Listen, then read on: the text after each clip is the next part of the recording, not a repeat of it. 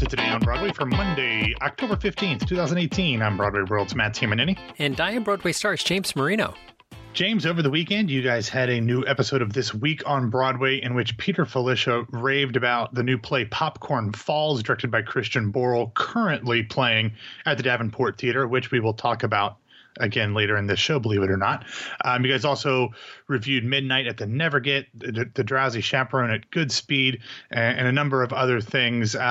So a lot of people have been talking about Popcorn Falls and talking about it's a two-hander. It seems like a perfect show off Broadway. Can you give us a little synopsis of what Peter's thoughts were about the show? He just thought it was just the perfect storm of a great cast and a great book and Christian Borle's direction. We should be on the lookout to see if Christian Borle will make this dual career like we've seen with so many other people like a Casey Nicholaw and be out there and directing great stuff. So it's a highly recommended. Small space, the Davenport Theater. So Peter thinks that it's something people should get down to see. Very cool. I think, maybe even a better comparison than Casey Nicholaw could be Christian's former brother-in-law, Hunter Foster, who has kind of made a career of both directing and acting. So, and Drowsy Chaperone up at Goodspeed, directed by Hunter. Yeah, which originally was directed by Casey Nicholaw. So there you go, full circle. Everything together. 6 degrees. Yeah, 6 degrees of Christian Borle. Also, Michael Portanti had talked about a series at the Kaufman Center, the Merkin Concert Hall, which is on the Upper West Side, just north of Lincoln Center. They have a thing called Broadway Close Up, and Michael got to see the Liz Callaway one, which, what was the name of it? Off the top of my head, let me see. It was Broadway Bound for Broadway 2018 with Liz Callaway about new shows, a review of new shows. And so and there's a bunch of Broadway close-ups this fall, 2 in October, 2 in November, 1 in December. So, yeah, Michael highly recommended them as well. I mean, you can't really go wrong with Liz Callaway. I mean, just let her sing whatever the hell she wants, and I think people would be blown away by her talent. So, yeah, I'm not sure, Liz, she hosted the evening. I'm not sure she performed all the songs or any of the songs or anything like that. Gotcha. I'm not really sure. I didn't really think about it. But yeah. And she was the one that she was in the one that Michael just saw, but it doesn't have her listed in the ones upcoming, but they have pictures of Leslie Kritzker, so perhaps Leslie's one of them. There you go. Yeah. So that was This Week on Broadway. Awesome. All right. Let's get into first up in the news. Manhattan Theater Club announces stars for Broadway transfer of Ink. Yes, James. On Friday, MTC announced that Olivier winners Bertie Carvel and Johnny Lee Miller will star in the previously announced U.S. premiere of James Graham's play Ink, which charts the rise to power of, well, I'll censor myself. I'll just call him a media mogul, Rupert Murdoch. I can think of other things I'd prefer to call him instead. Anyway, the show, which will play the Samuel J. Friedman Theater, begins on April 2nd and opens officially on April 24th. As he did at the Almeida Theatre in the UK, Rupert Gould will direct. The play is set in 1969 London when a brash young Rupert Murdoch purchases a struggling paper, The Sun. Murdoch will be played by Carvel, as it was in London, and sets out to make it a must-read smash which will destroy and ultimately horrify the competition. He brings on rogue editor Larry Lamb to be played by Miller, who in turn recruits an unlikely team of underdog reporters. Together, they will go to any lengths for success, and in the process, they will aid in bringing down the entire country, formerly known as the United States of America. I added that last part myself. James, this show got a ton of 5-star reviews when it played in the UK, and I assume it will do the same here. It'll be fun to have Johnny Lee Miller back on Broadway for the first time in almost a decade, although he's been on TV on the CBS Sherlock Holmes show Elementary for quite a bit of that time. And it'll be nice to have Bertie Carvel on Broadway for the very first time playing a man, even though he's more of a monster, but not playing a woman like Bertie Carvel did the last time he was on Broadway. I didn't really follow much of the story with Ink over in London. Was it controversial? Was Murdoch upset with it, or is he endorsing it, or are they just ignoring it? Or I don't think that they are endorsing it by any means. I don't think it's a favorable look at him. I mean, the Sun is not necessarily the most reputable thing, and especially when it had all of the hacking scandals that it's had in recent years. I don't think that this is a favorable piece. How negative, I don't exactly know.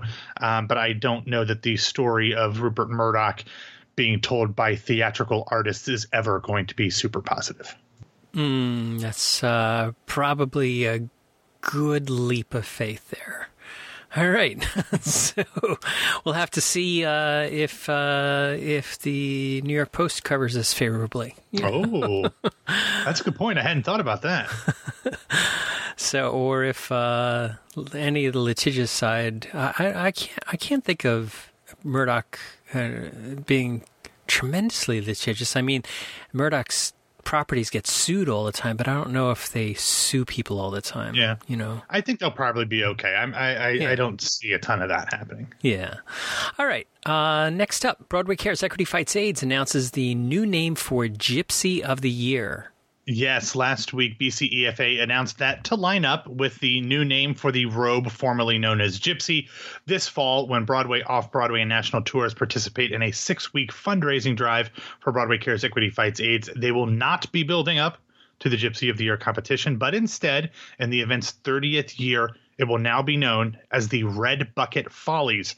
Everything else will remain the same, of course, as ensemble members and special guests perform original skits, songs, and dances, with awards given to the best presentation and for the top fundraisers from the 6-week campaign. The Red Bucket Follies will take place on Monday, December 3rd and Tuesday, December 4th at the New Amsterdam Theater on Broadway, home of Aladdin. Fundraising will begin this Friday. James, not much of a surprise here. I think we all just assumed that Equity would encourage BCEFA to change the name of the Gypsy of the Year competition. But what do you think of it being called the Red Bucket Follies? Well, a few quick things come to mind. I think that there will be skits about red Solo cups, The red Solo cup is an iconic image. It's the Campbell soup can of the millennial generation. Oh, so sad. The Red Bucket Follies. Also, if we really want to drive the Rupert Murdoch supporters crazy, we can put Happy Holidays on the red buckets. Sort of thing. I think that's really good, actually. So, give me a day or so to ponder, and I'll come up with more of these things that can make them nuts, because that's my goal in life. So I'm surprised. I guess surprised, not surprised, that they're changing the name. I mean, Tom Viola immediately said that they're not going to change the name of it, and here we are 6 months later changing the name of it. Red Bucket Follies seems like maybe not the thing on the top of the list that would have made it for me, but although similarly, Legacy Robe probably wasn't at the top of the list for a lot of folks either. Not that I actually don't think Legacy Robe is a terrible name. I think it's a fine name, but I don't. It's not. You get so ingrained with the names Gypsy of the Year, the Gypsy Robe, like you want something that kind of has that same pop. But I don't know that anything really can, because those names are so ingrained into our theatrical culture. I'm not sure that anything would have popped unless you went something like super fun. But they're not super memorable, but I don't know. They're fine. Whatever. Yeah. All right. So let's move into this week's theatrical schedule.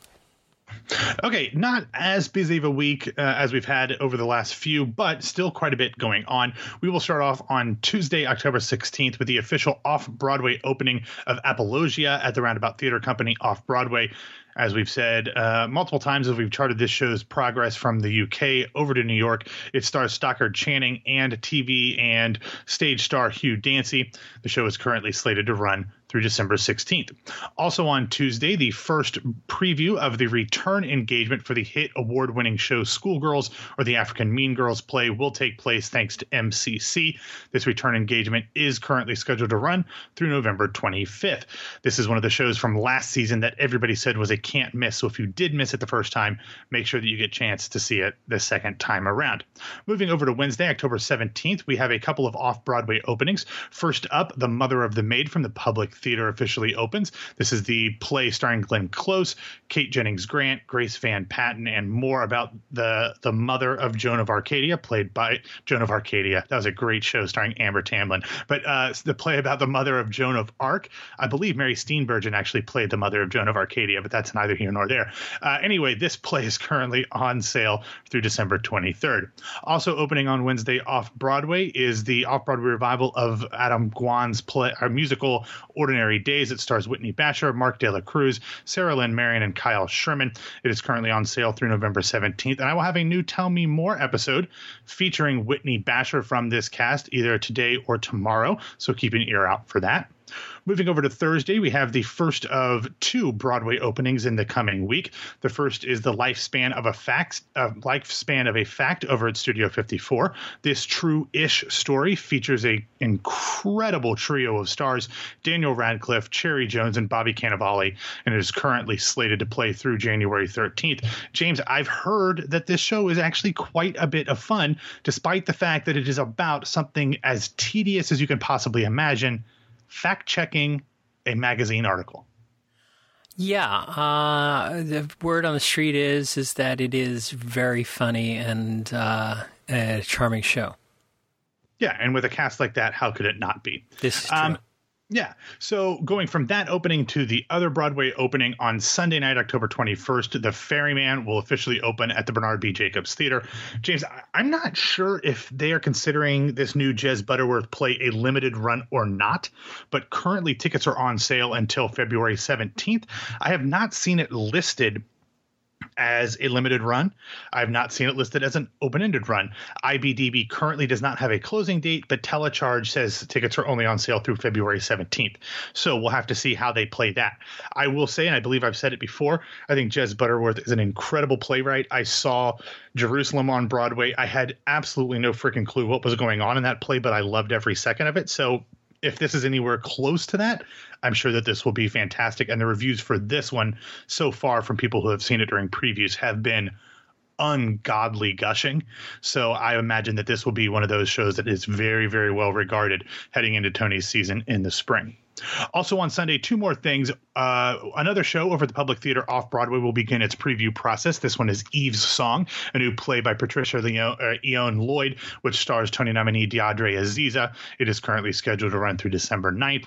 And then over on the left coast, the final performance of The Heart of Rock and Roll, the Huey Lewis and the News musical, will play its final performance on Sunday at the Old Globe in San Diego, starring Matt Doyle and Katie Rose Clark. I've talked about this. I love Huey Lewis. I love Matt Doyle. I hope that this has a new life somewhere else. It just seems like such a fun show and something we need right now. I don't know if it's a Broadway bound kind of thing. They've purposely shied away from using that term. I haven't heard that term used at all with this show, but it seems like so much fun. I really hope I get a chance to see it with the First Rate Company somewhere in the near future. So The Ferryman, I'm looking at the press invitation that they sent us.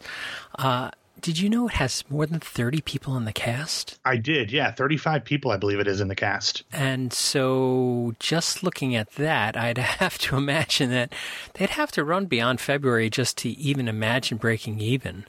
I would think. But I wonder if maybe they haven't locked in contracts beyond February, so they don't want to sell tickets for somebody who may or may not be with it after February to cause them, Yeah, because this show did transfer from the UK in a large number. I'm looking just real quick, scrolling through, about 2/3 or 3/4 of the company is making their Broadway debut, which makes me believe that they actually came with the show from when the Sonia Friedman Productions did it in the UK. So I wonder if there is some sort of green card issues with that, and maybe kind of like what what Sweeney Todd did when it transferred to Barrow Street a year or so ago, brought most of or a good portion of the original UK cast, and then after that had run its course for 6 months or whatever, just replaced them with American folks rather than an entire normal year-long contract. So perhaps that could be what's going on here, but it is not listed as having a closing date on IBDB, but like I said, Telecharge is only selling tickets through February. Yeah, and the press information that they sent out to me only has preview and opening days. It usually, if it was a limited run, they would have a closing date in this information as well, because they want us to talk about that closing date. Mm-hmm. So that's interesting. February. Normally, though, for an open-ended run, they're selling tickets much further down the line than 5 months in advance, but generally we don't see a ton of open-ended plays. Usually they're open-ended musicals which try to sell for a year, but this is breaking the mold a little bit in ways that Jez Butterworth plays often do anyway. Okay, Matt, what else do we have to talk about today? All right, I got a pair of stories that I wanted to pass along before you start your week. First, according to Laura Haywood at the Vineyard Theater's Emerging Artists Luncheon on Friday, the Off-Broadway Company announced, Vineyard Theater, Off-Broadway Company announced that they were currently in development on a new, previously unheard musical by the late composer Michael Friedman, who passed away due to complications related to HIV and AIDS last year. No word on what the show is about, or if it has, he'd been working on it through a developmental process before that, or if it was being written specifically for the Vineyard. But I would imagine that there will be a ton of interest from the theatrical community about whatever this show turns out to be. And finally, now, James, this is an interesting one. For a few months now, I've been hearing about a Smash Mouth musical in development from writer and performer Alison Frasca.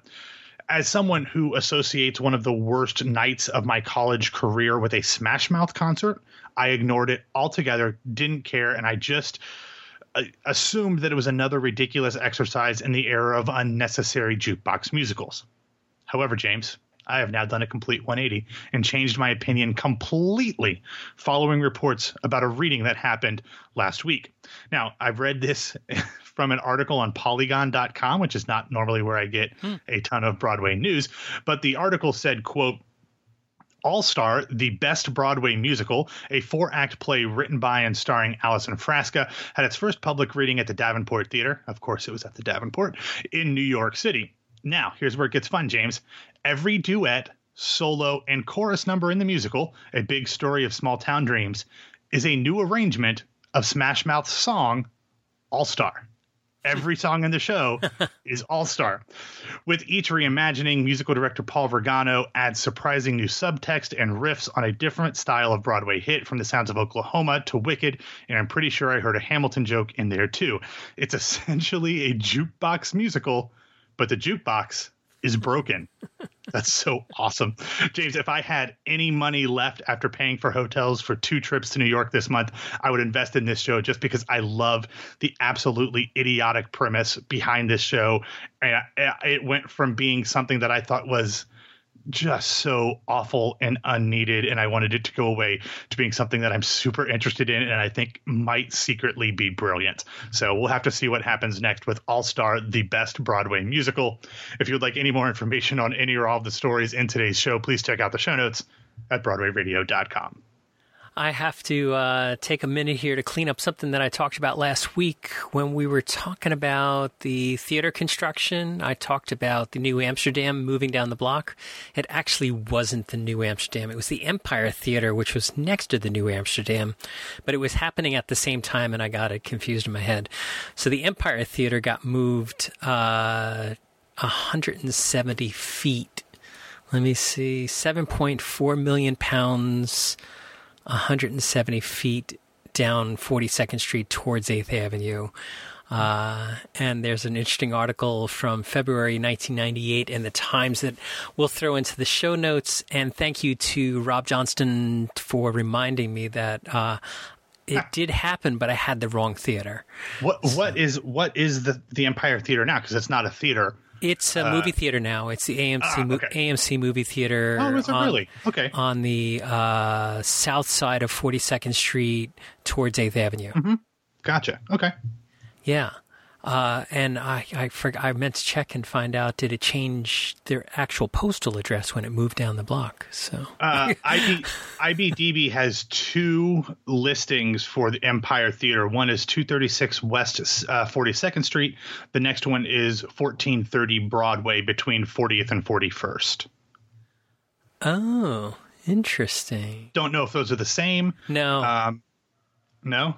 No, I don't think so, because Broadway between 40th and 41st faces a different direction than the 42nd Street. Okay. And that's a block away, actually, between 40 and 41. This one's on 42. It was the Eltonge 42nd Street Theater, originally opened in 1912 as the Eltonge 42nd Street Theater. Gotcha. Then called the Empire Theater. Oddly, both of these Empire Theaters on IBDB apparently were in operation at the same time. So if we thought things got confusing on Broadway now, imagine having tickets and going to the wrong Empire Theater. It's like saying your train is arriving at Penn Station. Which Penn Station? I didn't know there was more than one. Oh, there's lots of them. Lots and lots of them. Or there's lots of the Orpheus Orpheum lots theaters. Of Lots of Orpheum theaters. Or saying that you have a dinner date at Bond 45 and not realizing Bond 45 was on 47th Street. It used to be on 45th Street. I know. I understand why you got confused. That's it. Get us out of here. All right. Thanks for listening to Today on Broadway. Follow us on Facebook and Twitter at Broadway Radio, and you can find me on Twitter and Instagram at BWWMatt. And my name is James Marino from BroadwayRadio.com and BroadwayStars.com. Thanks for spending some of your Monday with us and kicking off the week. And Matt and I will be back and talk with you tomorrow.